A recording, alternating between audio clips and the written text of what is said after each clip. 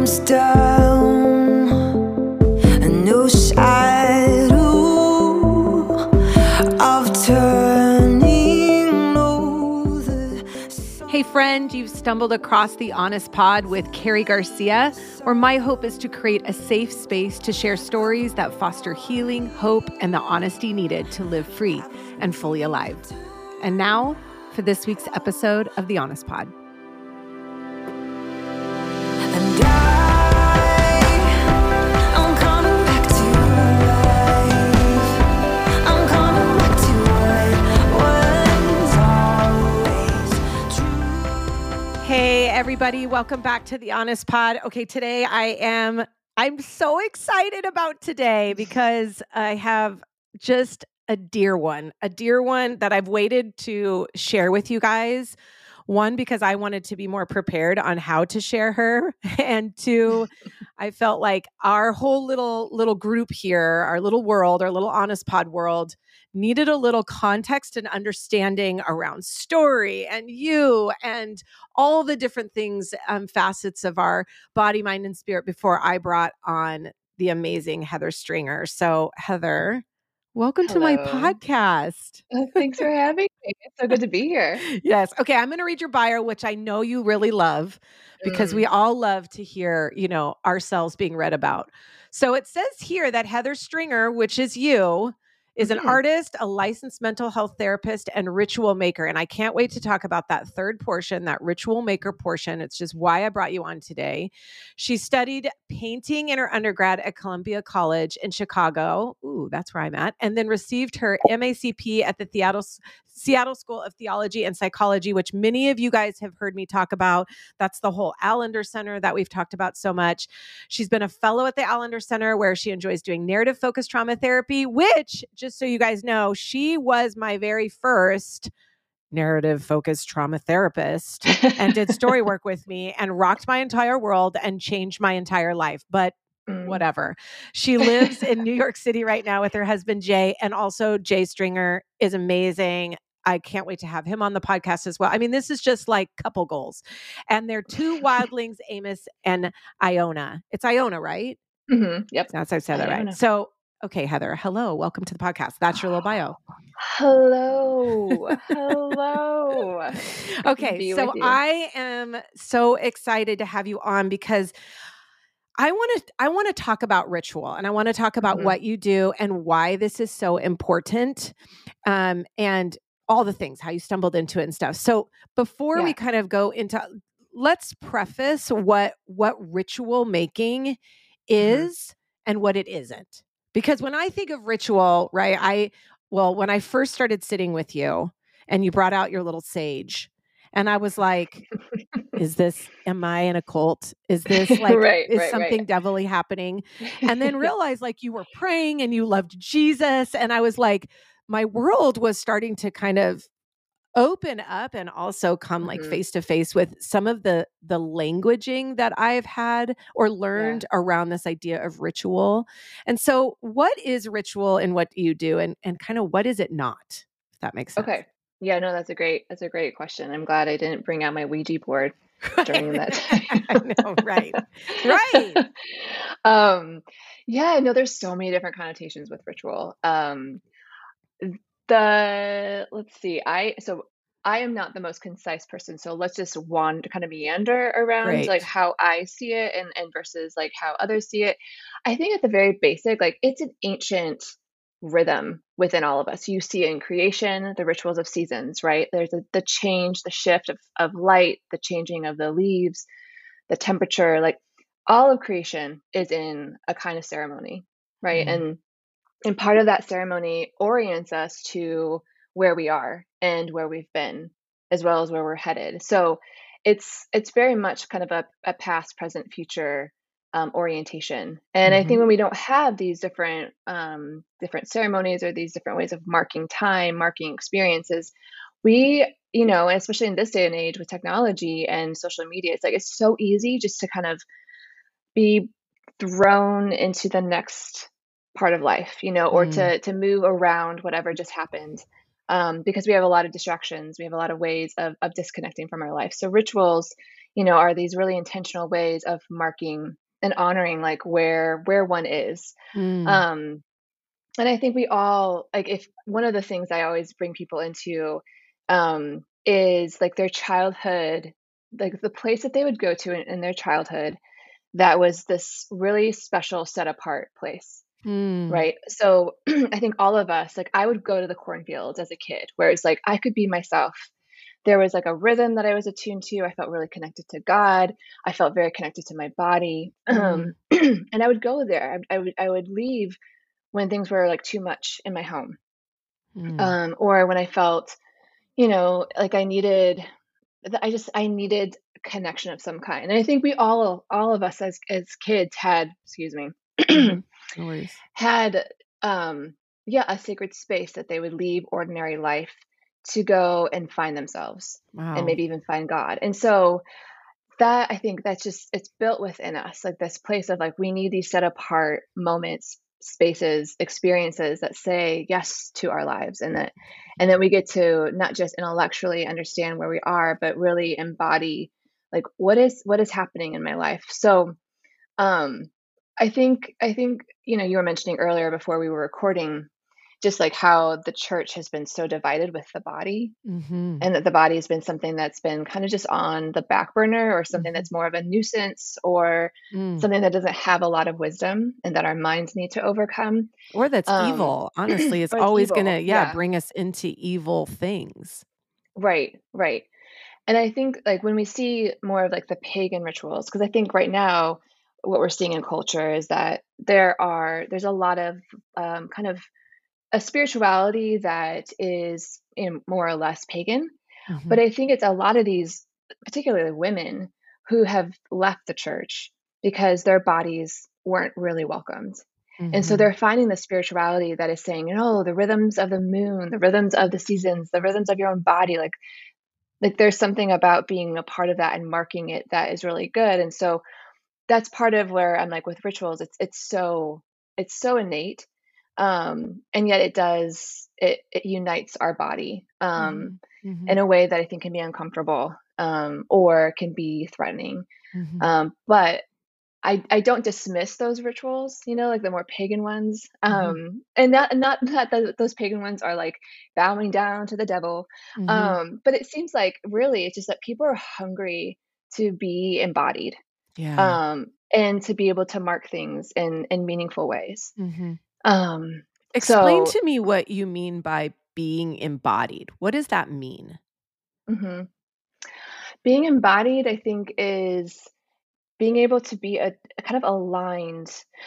I mean, I guess I think about the experience of like moments where your heart, body, soul are just alive. Like, I don't know, maybe it's a walk in nature. Like you said, you took a Mhm. walk Mhm. after a really like intense weekend. Mhm. I think we know those experiences where everything's kind of working together. Mm. You feel like, okay, I feel the breeze hitting my skin.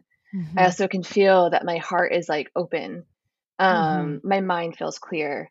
There's just something about being just attuned to kind of all the facets of who we are, and Mhm. that they're working together. I mean, that's kind of a very layman's way of describing. Yeah, no, I think it's really important because I don't think that people really know what that means, and I think we're looking for it. Like yesterday in the middle of Chicago, it's so cold right now, and Mm, yesterday randomly it was 75 degrees. And it was like the sun was out and there's a little pond by our church and there's a bench, and I just went out there and I sat on the bench and I let the sun hit me, and I kind of had my hands up, and like in that moment what you just described, right. everything felt like alive and working Uh, together, and I felt rest in every part. I felt rest in my yeah. body, I felt rest in my mind, I felt rest in my spirit.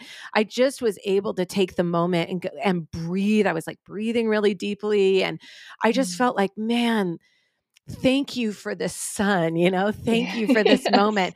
And because I think when Yeah. we think embodied, like this, like it's like we got to go to the yoga studio, or we've got to go Right. to, Right. do our story work. And like, we've got to do all these like big things. And what I hear you saying is embodiment is it's much less about going and doing all the big things, but it's allowing yourself to be present with the earth, and with, God, and Yeah. with yourself, and just, and that can happen on a walk or on a bench in the middle of the sun, but it's allowing there's Exactly. peace to come. Yeah. Yeah, yeah, exactly. Yeah, I think we all have those moments. I think that's why I bring people back to those childhood sacred spaces that we Mhm. found, whether it was like our grandmother's home, or certain, like your bedroom, or for me, the cornfields. Like we know that those moments where it's like, okay, I feel so connected, Mm. both, yeah, to the earth, to God, to myself, and with that, I can give expression in a way that's not self-conscious, that is just kind of this Mm. overflow of what I'm experiencing.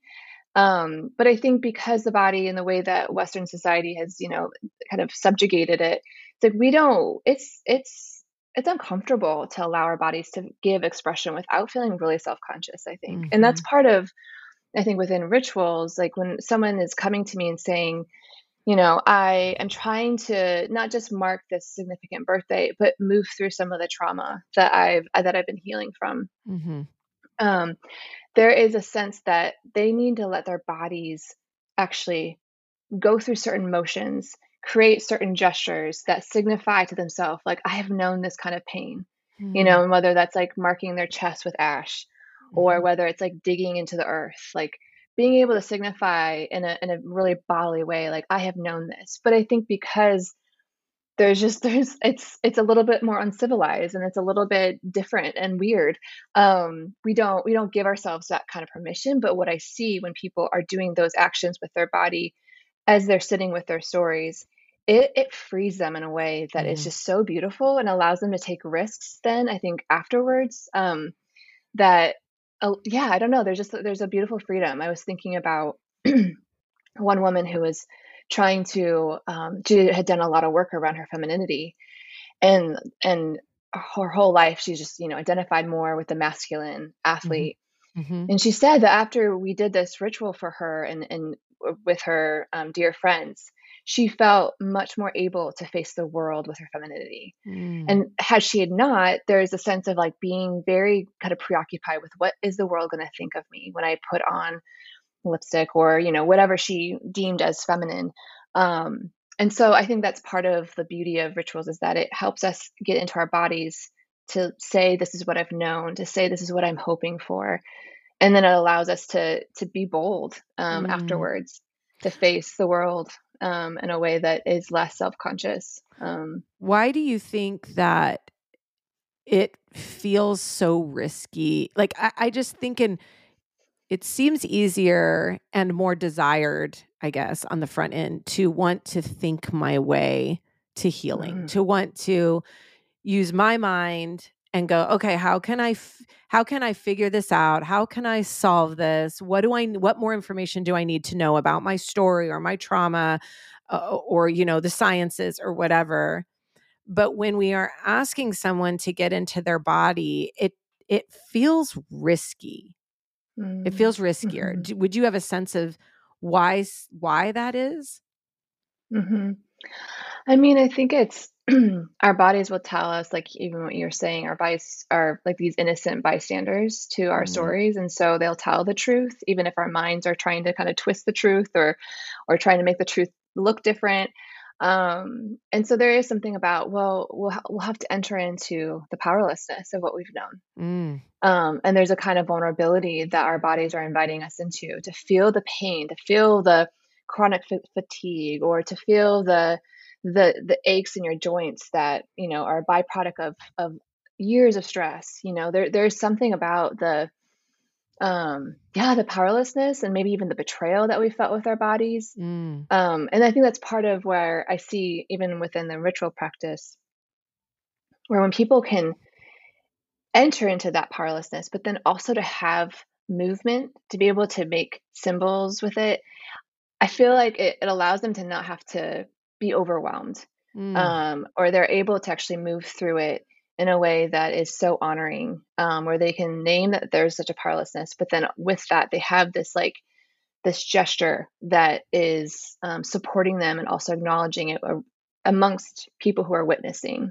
And maybe that's it more than I think it is the movement and the symbols, but then I think to have witnesses to say, we see you as you express what it was like to be so powerless in your story, or where you felt so vulnerable or taken advantage of. To have faces, to have bodies to say, we see you, I think allows us to move through that overwhelm or that risk with a lot more kindness, and possibility. Wow. Yes. So good. So good. It's kind of hard, I think, and we're going to do our best, but to really encompass all that ritual is and what it does for someone, because it's so embodied, and we are on a podcast that are talking about something that's embodied. I know some of the things that you do, and we'll get to this a little later, what you offer on even your social media. I've done a bunch of the rituals that you do on social media and the offering that you give. But Mm. what made you want to do this? What made you start down the path of, like, you're a therapist. I know you enjoy doing story work. I know I've had the Mhm. benefit of you sitting in my story. But what made you start moving into this ritual making? I mean, you literally Yeah. give people boxes to do these different things, and we can get into that in a minute, but what made you Yeah. want to do this? That's a great question. So one of my favorite quotes is by the mystic rabbi Baal Shem Tov, and he says, um, "Forgetfulness leads to exile, while remembrance is the secret to redemption." Forgetfulness leads to exile. Remembrance Hmm. is while remembrance is the secret to redemption. So when I think about my life, I look Mm. back and I begin to see all these different, like, seemingly siloed parts of my life. I went Mhm. to art school. I went to go learn about how to. I learned about painting, but while I was in art school, I took this class just randomly called performance art. And performance art is not the performing arts, but it's a non-theatrical medium that deals with body, space, and time. So basically, it's like you think of a concept and your body becomes the canvas, and you interact with the audience in a genuine, real encounter. So an Hmm. example would be like, let me think. Is that like what you did in New York when you went into Times Square and did your? Yes, yes, exactly. Mhm. So yeah, thank you. Mhm. So after a lot of the school shootings, another round of all the school shootings, I just felt this sense of kind of powerlessness and like, what do I need to do? I need to give expression. My body is like holding all of this stress and all of this pain. And I remember reading a while back, and I'll come back to your question. This is a Yeah. long way of getting there, but I think it's important though. Mhm. There was a journalist that wrote, like, it was a few years ago after there was another kind of round of school shootings, and he said, "This is basically just the wash, rinse, repeat cycle. Like, Mm. it's just what happens. We wash it, we rinse it, and then it happens again." Mm. And there's that image that I thought was really powerful of like washing, rinsing, washing, rinsing. And so I invited a few women, a few brave women. This is so One awesome. one who is like, now she's my daughter's teacher, and she she joined, and I'm like, "Hello, Miss Wilson. Um, you're here. This is amazing." And I was like, what better way to do this movement of washing, rinsing, repeat, than in Times Square, where it's all about spectacle. It's all Mm. about dissociating from what's really happening in the world. So we found this like stage, and we got on, and I had them bring like a red child piece of clothing, and we had buckets and soap, and we had white flags symbolizing surrender. And so for about an hour and a half, we just would wash this red piece of clothing, rinse it, and then we would raise our flag, and whatever phrase that would come up for the women, they'd say like, "No more," and Mm. then wash, rinse, no more, Mm. over and over again. Um, and that is part of the medium that I just fell in love with in art school, where it's like it's poignant, it's honest, it's a genuine thing. It's about having these encounters with people. Like there was just, I could tell people would gather and they would feel the heartbreak. Hmm.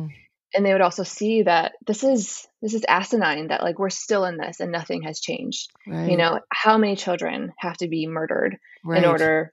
And so but to see that like this is what it is over and over again, and we Mm. could feel the nauseousness of that repetition. And you couldn't leave And it. Like you can't get out of your mind and just be like, okay, I'm not going to look at that anymore. When what you're inviting them into is an embodied experience, to say mhm, like you're either rationalizing or dissociating or fixating in your mind, and your mhm, mind, when it's just like rolling around in your mind, it has nowhere to go. It's like the gazelle, right, that is immobilized and wants to die, but then the predator goes yeah, away and it needs to shake, right? It needs to yeah, move its yeah, body to right, get the trauma to go through the yeah, body and complete its trauma cycle. And what it yeah, sounds like is you're offering to people in that moment of a way for them to get what's rolling around in their mind, or trying to, compartmentalize what's in their mind, because there's no way that you can escape, even if it's for a moment, the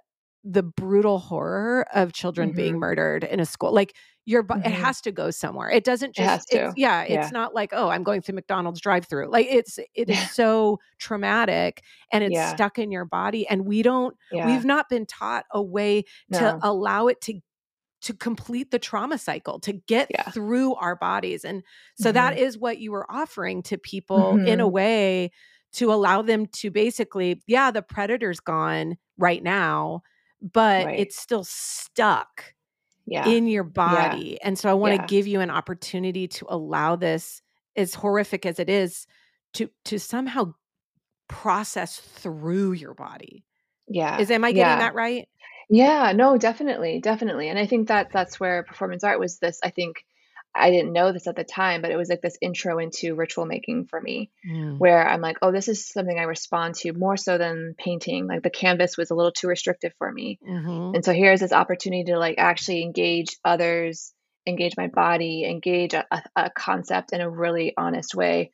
Um, and then I ended up in grad school, learning about therapy, and then that style of therapy was just so deeply personal. It's like you have to know your story in order to be able to help others. Otherwise, Yeah. you're gonna impose ideas, you're gonna just prescribe, but you're not actually gonna generate real change.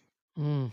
And then I think there was this moment where even the therapy practice, while I love it and while I'll always do it, it became like a canvas for me too, where it's like I feel a little restricted. Like I need there's something more that I need to be doing. And that's when someone reached out and saying, "Hey, I heard that you might be a good person to like help me curate my birthday." Where it's Mhm. like it's different. I don't want to just talk about the change that's happening within me. I don't want to journal about it. I don't want to throw a big party. I need something different. And that was the moment where it's like, oh, this is both therapeutic, but also there needs to be like an artistry here. There needs to be a telling of the story, but not just telling of the story, like actually like living in it, like Mm. like the Seder meal, where in Mhm. Judaism, where it's like Mhm. they eat the bitter herbs to remember slavery, Mhm. right? It's like it's this beautiful way of remembering, but then also to continue to ask that question of like, where is the need for liberation as they Mhm. eat the bitter herbs? And so, anyways, and that was the moment where afterwards I was like, that was such a holy experience of seeing this Mhm. woman bring her friends into her woundedness, but also like the hope that is like burgeoning within her. And I was like, what the hell was that? Yeah. It was really I want beautiful. more of it. I want more. And that's where it's like finally, I think a few weeks later, I was like, I think that was a ritual. But I say Mm. that, I mean, even for your listeners, where it's like when you're feeling like, what am I doing with my life? Or Mm. how do I make meaning? I think there's something about the remembrance, right? Remembrance is a secret to redemption, where it's like you start to see all the different siloed things that you've been drawn to all your life. I think about the cornfields. Like I knew that I needed to like find this open space to have these beautiful experiences with myself and with God. Um, but you begin to see all these different silos, and then they begin to get woven together. And that was Mm. the moment where I'm like, oh, I'm seeing the greater picture here of ritual is about the therapy that I love, but also the art that I love. And Mm. so that's my hope for people, is that they begin to piece together all these different things that are seemingly unrelated that actually are trying to tell a more holistic story.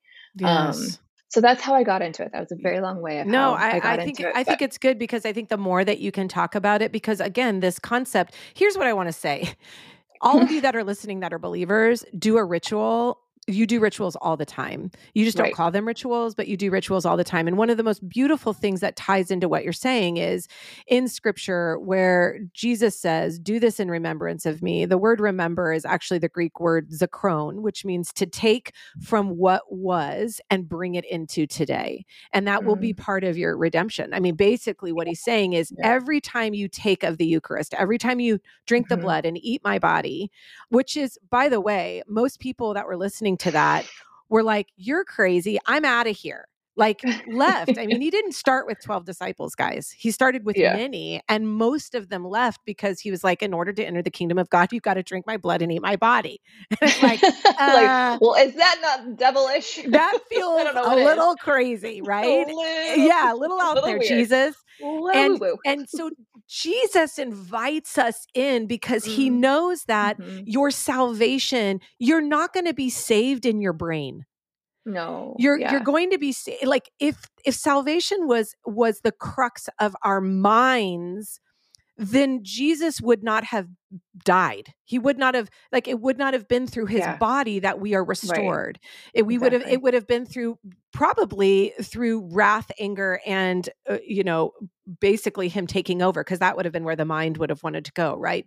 Mhm, To to destroy. Instead, he goes, I'm going mhm, to sacrifice my body. So I say all of that because your quote that you hold to, and the quote of Jesus himself was, mhm, you have to do this in remembrance of me, because you're not going to remember, but your body, there will be some mhm. kind of bodily connection when you drink of this, whether it's wine or grape juice or what. It's the Yeah, symbol of what it meant for someone's body to take mhm, on the pain that you today are feeling. And so, mhm. just to be very clear, if you start getting really like uppity about like, wow, I don't know what all this is, you live in Christianity is a Yeah, ritualistic very much so. place of faith, and it's Yeah, not to, and the enemy twists everything. So all the yeah, things that are good, he takes what's true and he just twists mhm, it enough to move you out of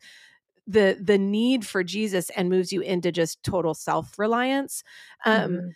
so yeah, there's bad Yeah, rituals out there, there's demonic rituals, but there's sure, sure. beautiful rituals. Yeah. Oh, yeah, definitely, definitely. I mean, you look at even, is it Ezekiel? Is he the one that would that, as a way of trying to tell, Israel, like, return to God. Like, Mhm. he put, I mean, the angel of the Lord, I think, asked him to, like, sit on dung Mhm. for so many days, as a way of like symbolizing and even for him to undergo like this is what's happening. Like you've turned your face, and this is the effect of when you turn your face is Mhm. like, living amongst your own poop. Yes. And so there's something I think really important about like those rituals that help us really like know on a really deep soulful level like this is what I'm in, Mhm. and I need to feel it because Mhm. I will find ways to move around it, to leave it, to manipulate it, to Mhm. overcome it in a way that's not necessarily healthy. Mhm. Um, yeah, Tell me a little bit about, so like for example, you did a ritual with us, when I was in your group for a year, and at the very end, that moment is still so seared in my heart of mm, what a painful moment that was to say goodbye. I can even feel myself like oh wanting my to gosh, cry even in that moment, yeah, yeah, because we had gone through 3 in-person weekends together, and then our last weekend was had to be on a screen because of COVID, and yeah, it was so, I mean, I've never felt that kind of healing, connection, beauty with God, the horror of the story, but hmm, also the healing that was coming in ways that I'd searched my whole life for. And I remember at the end you did a small ritual with us. I mean, you yeah, might not even remember because you do them all the time, but in that moment, I think you had us had like orange, like a like an orange, and then we had like oil. I think we had ash or something. I remember And your face was covered in dirt. yeah, and I'm just like, and it was Yeah. like, what, I can't remember what you asked us about the ash, but I do Mhm. remember that you wanted us to taste the sweetness of what had come, and so we bit into the orange. Mhm. That's the thing I remember the most about that. Mhm. And I was so upset that we were on the screen, and I felt so robbed of Mhm. my last time with you and my group, and like I was so grieving saying goodbye. I could Mhm. barely close the screen. And when you had us like take a bite of that orange and you had us close our eyes and just taste the sweetness of what we had experienced, like the grief wanted to overtake me, to be honest with you, because that whole thing, it was a lot for me. But Yeah, in yeah. that moment of taking in that orange and tasting the orange and closing my eyes, it allowed my body in a way to feel Mm. the sweetness of what we did experience. Yeah. And it calmed me, even though it was Mm. still hard, it calmed me. And so I'm curious about, for you, like, what are Mm. some of, like, is there one or two that you could share, like, that you remember of, like, something that you go, man, we did this and this is what I saw. And, just maybe take us into even just one, like a ritual that you have Mhm. done with someone over something that, and give us the elements of it and the whys behind it. Mhm, mhm. Yeah, definitely. It's so interesting to hear how, like, the orange, like, tasting the orange and just even, like, what sweetness does to our brain. It actually allows us to, embed the memory more significantly, Mm, which is a really it's a fascinating thing that, like, somehow the taste of it allowed you to not only be calm, but probably like you said, the word seared, like, it seared hmm. itself into your memory, and Yeah, I'll so never forget it. yeah, yeah, and Hmm. I think there's some connection with sweetness and memory. But yeah, I mean, there's different. I mean, it depends on the person's story. So like Sure. whether it's you know a woman who had a lot of birth trauma with her first and was pregnant with her second and just did not want to look at going through labor and delivery again, and I asked her, I was like, well, it's coming. Like, what are you gonna Yeah. do? Um, Right. um, and so one of the things that we did, it was, water was really significant for her.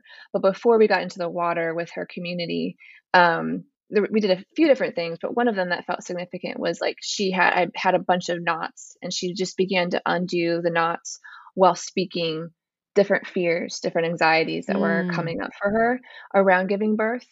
And so it was just like fear after fear, untying the knot.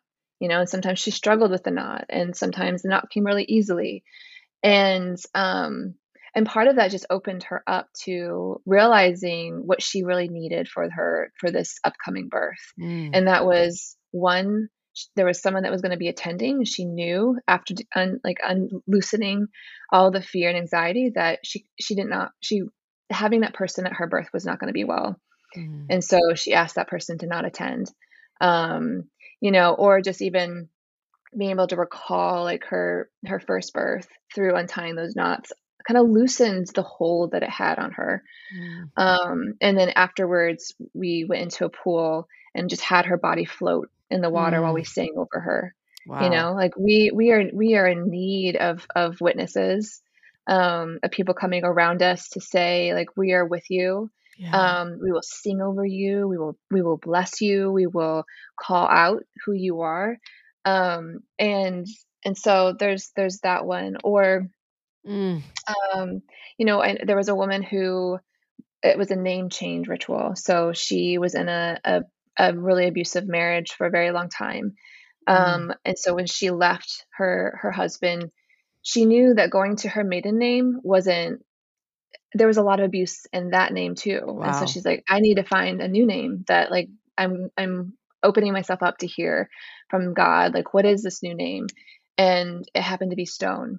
And Mm, so at one point in the ritual, she laid on the ground, and we all, her friends and I, we put stones all around the perimeter of her body. And mm. it was this moment of saying like, you have authority over this body, Wow. and you have names that have said to you that you don't have authority, that there is your no, does not mean anything.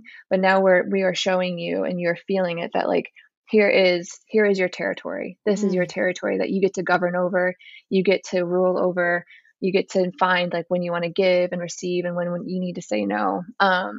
So I think there's just like, there's so many different ways of being able to signify to yourself and others, like, yeah, just like what's happening for you right in this moment. It's I think, definitely taken yeah. my the work that I do to the next level of learning from you. I remember when we did, a weekend away, me and you and a couple of girls, and I just did this actually with my level 2 academy people. I stole one of your stuff, How but I dare you? I brought one of the tea buds, the tea things Mm, that you brought. mhm. And, here it is. And I just was like, this is how you came in. It's like bound. It Yeah, doesn't even look really flattering, but yeah, it's like you would forget about it. It looks like, right. piece of poop on the ground. Like it's really not a pretty thing, right? And the idea of putting this little tea bud that looks like nothing into hot water seems like it would like disintegrate it. And I just was able to bring these men and women, by the way, this is not just a woman's Mm, thing, but men mhm, and women in their groups to go, this is how you came. And the hot water of this work that we're doing, where you feel like it's just going to burn you up. Like, this is mhm. crazy. I don't want to look at my stuff. But in a few moments, this tea bud begins to blossom and it becomes a flower. Yeah, And I've never seen anything, I never even knew those existed until I sat with you. But there was something about that declaration in that moment and the mm, solidifying of visually seeing mhm, what we all just went through over the course of yeah, 3 days, that is me. I did come in like this, mhm, and I do feel like something has blossomed in me, and I don't know if I could have put like exact words to that, but this shows it. And I feel like yeah, that's what you do is you bring what's in the head so that I can see it, remember it, feel it, mhm, know it, have a memory of it in a way that's mhm. different than the jumbled up memories, but I actually have a Right, memory of the knots and the right. stones. Right, right. No, I think this is a really important point, and it goes back to just the forgetfulness leads to exile. Like Yeah. memory is so, so significant, and I think there's a way in which when we don't remember, we lose our sense of self, we lose our sense of where we're going. And so that is something like when we do these more visual, sensual, engaging all of the senses, um, and creating symbols, it does become something that it's a signpost that we can come back to say, like, Mhm. I know I did that work. I know the healing that has come, and I can show you in the way that I felt when I saw that moment, or when I tasted that orange, or when I Mhm. felt the stones like hit the edges of my body.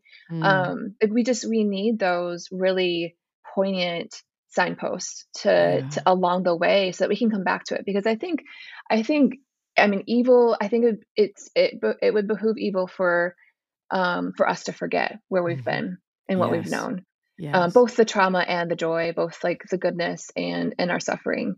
And so I think so much of ritual is, you know, fundamentally about remembering, Mhm. about having memory of where we've been, where we are, and where we're going. Yeah, and Um, scripture is really clear about that remembering is linked to faith, that in order for mhm, your faith to grow, and like, increase my faith, Lord, then he says, then you need to remember what I've done, because you can't have faith if you don't remember. Like, you mhm, can't trust if you don't remember. I think of right. Joshua as he's crossing the river. He gets all the tribes to bring a stone, all 12 tribes to bring a stone Mm, and put it in the river, and it says, we're going to make an altar of remembrance here, so that from mhm, generations to come, when we forget, we're going to look at this, yeah. and the scripture says, and it is still there to this day, and I'm like, is Yeah. it? I want to go see it. But, these giant stones of 12 tribes that crossed to something to remember that Mm, when we were helpless, God delivered us. And yeah. that is ritual. That is a Mhm, ritualistic moment to say, exactly. I'm going to forget. And my Mhm, forgetting, like you said, leads to my exile. And we know mhm, that the Israelites forgot often. And what happened to yeah. them? They Yeah. were in Yeah. bondage. They were met with idolatry. They were met with Mhm, paganism. because they forgot. But when they remembered, it always brought them back to God's compassionate care of them. And I just think like what you're offering to people is so unique. And I don't really know places, to be honest, and straight up honest with you, outside of real pagan rituals. Like, I don't see this happening in the church. I do see it happening, but I don't see them naming it the way that they're naming it. And I think when we don't name it what it is, it becomes just like rote. Like, I think the Eucharist becomes rote. Like, it's just something that we do. It's not something we just did. After the level 2, the last day, the last 2 hours, we did the Eucharist, and does communion hit a lot different after you've done 3 days of story work, right? Like, it really does. You're taking it in a lot better. You're putting that ash and that oil on with a different understanding and a humility around where you've been met. Yeah. It's powerful. Yeah. It is powerful. And I think that's I like that you mentioned just like the Eucharist when it becomes rote versus when it becomes like infused with new meaning. And I think that's something that we have to be aware of, is like where, the rituals that have just become dead, because they're not being recontextualized to where we are or what we need. I can't tell you, I did one performance piece where it was like, I calculated how many times I had taken Eucharist since I said the salvation prayer as a 4-year-old. And so often the Eucharist was like the 2-in-1 Jesus, Right. the little terrible wafer and the horrible sugary grape juice. So I ordered like hundreds of these little ones, and I did this in front of my theology class, where it's like I took this over and over again. And it was like, I'm like, this is what's become. Like, it's like this very, very cheap, very insignificant experience of the Eucharist. And yet when I had moved to Seattle, I became part of this church plant where we would have the actual bread and the wine, and we would serve each other the bread and the wine. And it was like this really intimate, beautiful experience of God coming towards us, where we'd look at each other in the eyes and we'd pass each other the bread. And that was like, I think we need new infusions of meaning with the rituals that are part of the church that we're all participating in. And so that's the question, even for your listeners, of like, what new meaning do you need to infuse, and how do you need to take the Eucharist next time? Yeah. Like, maybe you need a companion to serve you, or maybe you need to do it outside of church. After like a therapy session, or after something that was hard, like you need to go and have the bread and have the grape juice or the wine. I think it's just opening our imaginations, where it's like, it's not about a rigid formal thing. Right. It's more of like, what is your heart, what is your soul calling you to do, that that at times is a risk, because you're like outside on a patio, taking a big loaf of bread and breaking it and eating it and then having this one. I mean, I don't know. Like, Right. I guess it's not that weird, but there is something of like taking that risk and moving past certain formalities. Like, I think Right. about one last thing I'll say about with Jesus, like when he was healing the blind man, he employed a pagan ritual when he spit into the dirt and mixed it with his saliva. Like, that was an old pagan ritual that he was using, but he was putting new meaning in it, right? He was putting this new meaning in, and he wiped the blind man's eyes, and then he tells him to go to the pool of Siloam. And he told him to go at a time that was inappropriate, or like not the deemed time to go into the pools, right? So Jesus is saying, like, transgress here. Like, Wow. this is more about your freedom. This is more about like you discovering sight again than about rules and regulations. And I'm going to use a pagan ritual, and I'm going to infuse it with a new meaning, so that you can see that like this is all of this is for our freedom. And we don't have to be afraid of what's pagan, or what we can actually recontextualize it, because I think just ultimately, like, we're meant for liberation, and what are those ways that we can offer that to ourselves in these ritualistic ways? Yeah. So And is yeah. there ways like, I love that you said all of that, because it is true. Like, even, the Eucharist for Jesus, it wasn't the Eucharist. Like, he was just with his buddies, and he's about to die. And he's like, look, this is what I want to leave with you. And it was around the table. And, here's all the disciples wondering who's the best and who's the favorite. And here's Jesus, like knowing he's about to die. And he's like, okay, I got to give them something that they can remember this moment. Yeah. Because this moment is so profound and it's going to change the trajectory of their life. Like their lives are they're going to die with me. But they need to have something that solidifies this moment. And, even him washing the feet. And so, I love that what you're saying is, gosh, let it be less religious and let it be what it needs to be for you to mark the moment. What are some ways that, maybe even just some simplistic ways? I have some thoughts too, but just some simplistic ways of marking a moment or just knowing, like, how do we even know it's a moment? Like,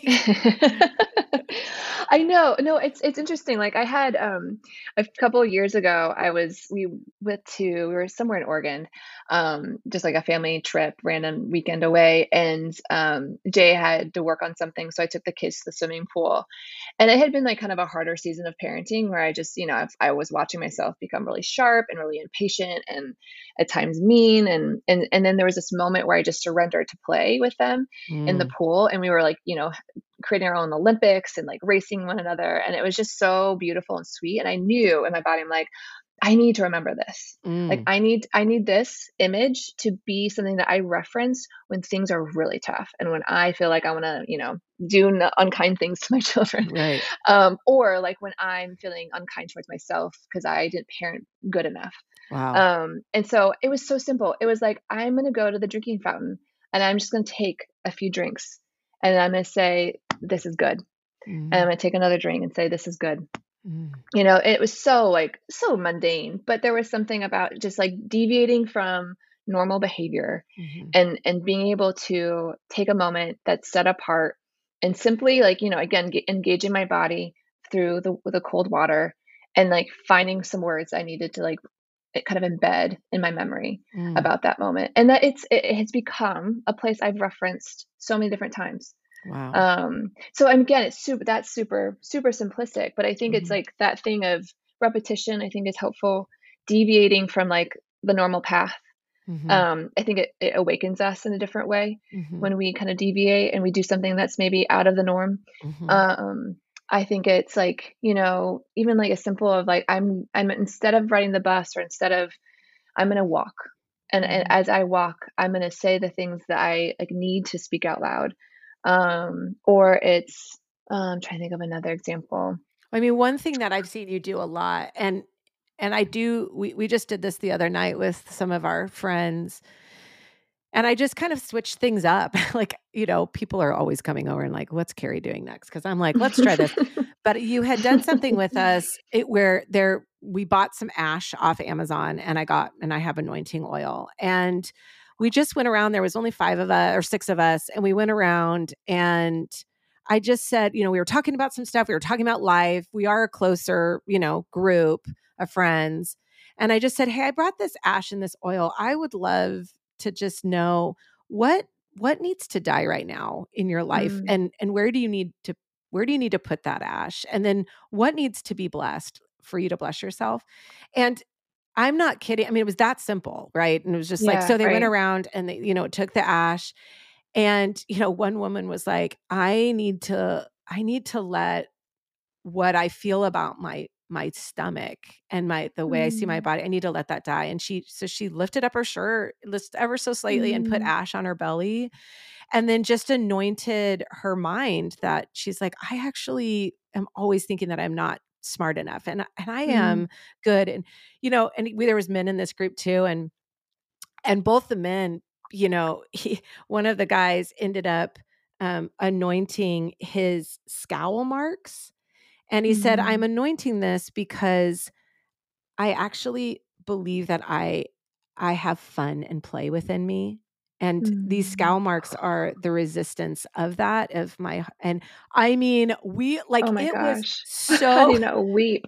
beautiful. And it was that simple of just going, and there was not anything to really mark, but it was like, we've been trudging through life together, the 6 of us. And I just felt like we need to do something together that marks what we've done. And I am telling you, at the end of that, and that's all credit to you.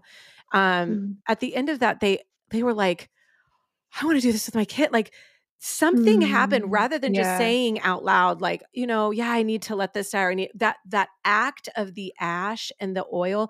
It took it to the next level. It just took it Yeah. to a place Yeah. of like solidifying it. And that ash, the ash is actually pretty soft. So this ash on your fingers, and it was kind of everywhere. It kind of is messy. And it was like Yeah. everywhere. And they some people had it on their face and on their bodies and stuff. And then that oil, and then the act of just blessing. Like, I learned that from you, and has, even when we had to move from our house from California to go to Chicago, which is the largest move we've ever done, I knew in that moment, because of you, I think I need to mark this for my kids, because we're leaving everything they know, and we're going to a place where we know no one. And it was the last minute, and I didn't even know what to do. And I have sage, because now I'm all about sage because of you. I hated it. Do you remember at first I was like, get that sage away from me. Like, Yes, you were so forthright about it. Yes. yes, I was like, get that away from me. I don't like it. And now I'm like, Okay. whenever I'm doing something really meaningful, I always light sage, and not to like smudge Yeah. my world or whatever. So don't freak out. But it's like, because that somatic response to that Yeah. always Yeah. reminds me that I'm doing some deep Right. work. So I just Yeah, got my sage exactly. and lit it. And every kid went around and said, what are you sad to leave? They held the sage. What are you sad that you're leaving? And what are you anticipating as you go? And they each held the sage, and our house was completely, this will make me cry, but our house was completely empty. There was nothing in it but just our bodies and the five of us. And we just sat around and went from thing to thing. And my husband cried. My older son, who's not emotional, was in it. He was like present. And I think, that moment marked us. Yeah. And I think that's what you're Yeah. saying. Like, it doesn't have to Yeah. be this, but will you pause No. and know this is a moment? And how am I going to mark that? Yeah, exactly. Exactly. Oh, So you, I don't even know. It's just like there's something of like I wish I could like grasp like what is happening, but I don't need to. It's just there's a mystery in like why our whole being responds, Mhm. and that like why putting ash on his his furrowed brow, like there's just something that happens that is just it's so beautiful, and it's mysterious, but Mhm. it's holy. I It think the is. bottom line is just holy ground. It's holy and Um, sacred. And I think Jesus yeah. knew. I think Jesus Mhm. knew beyond, because he knows the intricacies of our body. Like, he Mhm. knew by so much of what he did Yeah. was ritual and beautiful. And Yeah. Yeah. it balked at so many of the religion, Mhm. to heal the withered hand inside the church on a day when you're not supposed to do that, like you're Yeah, not supposed to exactly. heal on that day, was a moment of him breaking down the Yeah. monotony of religion and Yeah. awakening to what's possible in him. And it's like, I don't Yeah. know either, Heather. I don't know why sitting with you and the rituals that I have done with you, like, well, one has seared me to you, but has also been like, has awakened something in my life in a way that I've never been able to get there. Like, no matter Mhm. how much I know, and I am a knowing person. Like, I want to know all the things. And it's like, in that I can't know, you Yeah, know? yeah. I know, I know. I know. Yeah. No, and I think that yeah, I think everything that Jesus said, like, Jesus could just have been like, "Abracadabra, heal, you be healed." But he Right. didn't. Like, it was always contextual. It was always there was always, like, a process, like, this, Mhm. the smearing of the mud, using a pagan ritual to, like, put like, he didn't need to do that. So there is something of, like, God knows, like, what our bodies, our souls need in order to not just, yeah, remember, but then also to experience something that is of liberation. Mm. So good. It's Yeah, so good. yeah. So as we're wrapping up, here's the thing. I know Mhm. people are going to be listening, and it's like, okay, can you help me create some of these, for the larger moments, like the woman who's going into birth? And I know I've reached out to you on when there's been some really traumatic things that have happened in someone's body. Mhm. And when we actually had Blaine Hogan on, which our listeners have, heard him, and you did something for his wife or something, he had shared Oh, that I on did. there because we Yeah, had talked a little bit yeah. about you. And so what if they're like, I want to do some of these things, or I want to mark some of these moments? Do you offer that as like, do you give, Mhm. what do you do if they're like, I need this, Heather, help me? What can they do, and how could they get in touch with you? And Yeah. Oh, yeah. Yeah. I mean, I have a few different offerings I've been trying to figure out, like, because it's kind of forging my own way here. yeah. So I have ritual sessions where they're like 80 minutes where we get to sit and I get to hear of like, what are you needing to mark? And then we get to collaborate on what that could actually look like. So it's like the most basic way of engaging what a ritual could look like for someone. And then there's the next tier where um I can curate the ritual. Like we meet a couple of times, I hear more about their story, and then we kind of collaborate, or I just curate it depending on what they want or need. And then I just send off the ritual to them and they implement it with themselves and their community.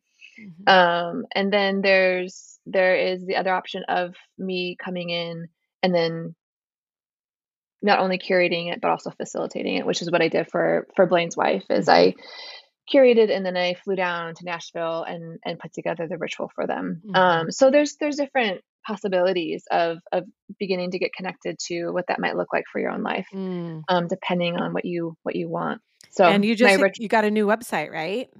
oh gosh, yes. I don't know. I don't know what that I feel cursed with the whole website stuff. I just cannot. I don't know what it is. I have a high standard. I also like completing things, like trying to like be concise about what I do, and it is a struggle fest. Mhm. But now it's good. It's good, and now I have something, and so yeah, you can find me on lifeinritual.com Mhm. And they also can for more find you on information. Life in Ritual on social media too. Yes. Yeah. Yep. And you Yeah, and I what do. do you do that? Every Friday, or once a month, or when is that? Yeah, it's the first Fridays Mhm. of each month. I will do. They're more contemplative rituals, so Mhm. they're a little different. It's kind of weird to do it live and not see faces and whatnot. So it's an ambivalent process for me, but I'm like trying to be faithful to just offering what I can. But yeah, Well, on they're the more recipient contemplative. end, I'm telling you right now, like there has been moments where I've been in my car and I know that this is coming, and I find a nice place and, like looking over the river, and I'll walk through that, and I've just been in my car just tears streaming because I needed. So I know it's Yeah. hard to do something because you don't see the other faces, but it is been such a gift for me to have even a little Mm, bit of that moment. So for you guys that want thank to check you. that out. Do you still do the boxes or no? Yeah, I do. Okay. Yeah. So the hope is that so part of what I was like, some people, they don't have the ability to maybe hire me. And so I wanted to create, a way of accessing rituals in the comfort of your own home. So my hope is to have a bunch of different topics. Right now, all I have, I'm working on a mother ritual box that should be out hopefully in the new year. But the topic that I have right now is on reclaiming beauty. So Mm, just this reality of our faces are the entrance into our soul, and our soul gets expressed through our faces. And yet we live in a society that wants to freeze, change, manipulate our faces to not show like the life that we've lived. And so wow. it's a way of both, like, tending to your past and, we all have stories around our face that are not well. I remember, like, being made fun of for my nose or, and Mhm. just, like, how that gets so marked, Mm, and so it deals with the past, it deals with the present of, like, what are you doing to honor these lines? Like, these are tree rings that tell of all the life that we've lived, the laughter, the sorrow, the despair, and then, yeah, kind of, like, going forward, like, how do you continue to bless your face? mm, So mm. that is that one. Again, the mothering, I've been working on this mothering one, and should be out soon. But I hope to have like ones on grief, just kind of I want to tackle a lot of different topics for people. Yeah, I think Um, it's so needed, and it would be I mean, I would just shout from the rooftops the work that you do, because I do think it's some of the most holy and sacred work. Conjunction with the story work, it solidifies so mm, much, and it marks so much of the work that I have done with the Lord in a way that's a tangible expression that I can remember. I'll never look at orange the same. It's like every time I right. look at orange, I'm like, Totally. Heather, I want my group back. It was just so, so good. As we close, Heather, I just, and I don't know, what you would think to say or whatever, but there's just so many people out there who are just hurting, and the world feels chaotic and crazy, and we just feel all over the place. And, as people are kind of contemplating this whole like ritual idea and how to mark a moment, what would be a word of invitation or encouragement to them that's just to just allow them to take one step into curiosity around this? Like, how would you maybe encourage some of the people that are just listening, like, this world's crazy and I don't know how to market and I don't know, like, what would you offer to them? I think maybe it's the question of like, do you know how much the Lord is for your body? Mm. Do you know how much the Lord is for every aspect of your story? The difficult, the confusing parts, the parts where you feel a lot of judgment towards yourself. Like the Lord is for us. And so if the Lord is for us, and if we, with all the stories that we know about Jesus when he was on this earth, that he is creative and very embodied, and very attuned to the context from which he was engaging the people, then would it be far-fetched to think that like he is asking you to be aware of your own context, aware of what you might need, that you might need to smear dirt on your heart because you've known a lot of heartache, or you might need to splash water over your face because a new day is coming. So I think that that's my invitation of like, do you know that the Lord is for you? It's for your body. So good. Mhm. You are just one of my faves. Thank you so much for being Oh, on here. likewise. And thank you for being my friend and loving me Mhm. through the pits of hell and also meeting me on the tops of the mountains, because you've Mhm. seen both in my life. And Mhm. you're one of the most pivotal people when I look through my story and you look at the stories of goodness and you see all these stories of harm. But then as you begin to heal, you see these moments where God shows up and he just gives you these people in these moments. And you are, as far as my timeline goes, you are such a highlight in my life and Mhm. such a moment where I can look back and go, and the goodness of God met me in the land of the living through Heather Stringer. And Yeah. so Mm. thank you for what you bring. Thank you for paving the path, even when so many weirdo Christian people are like, and you still pursue, because I think you actually really care. You really care about Mm. people healing and experiencing Jesus in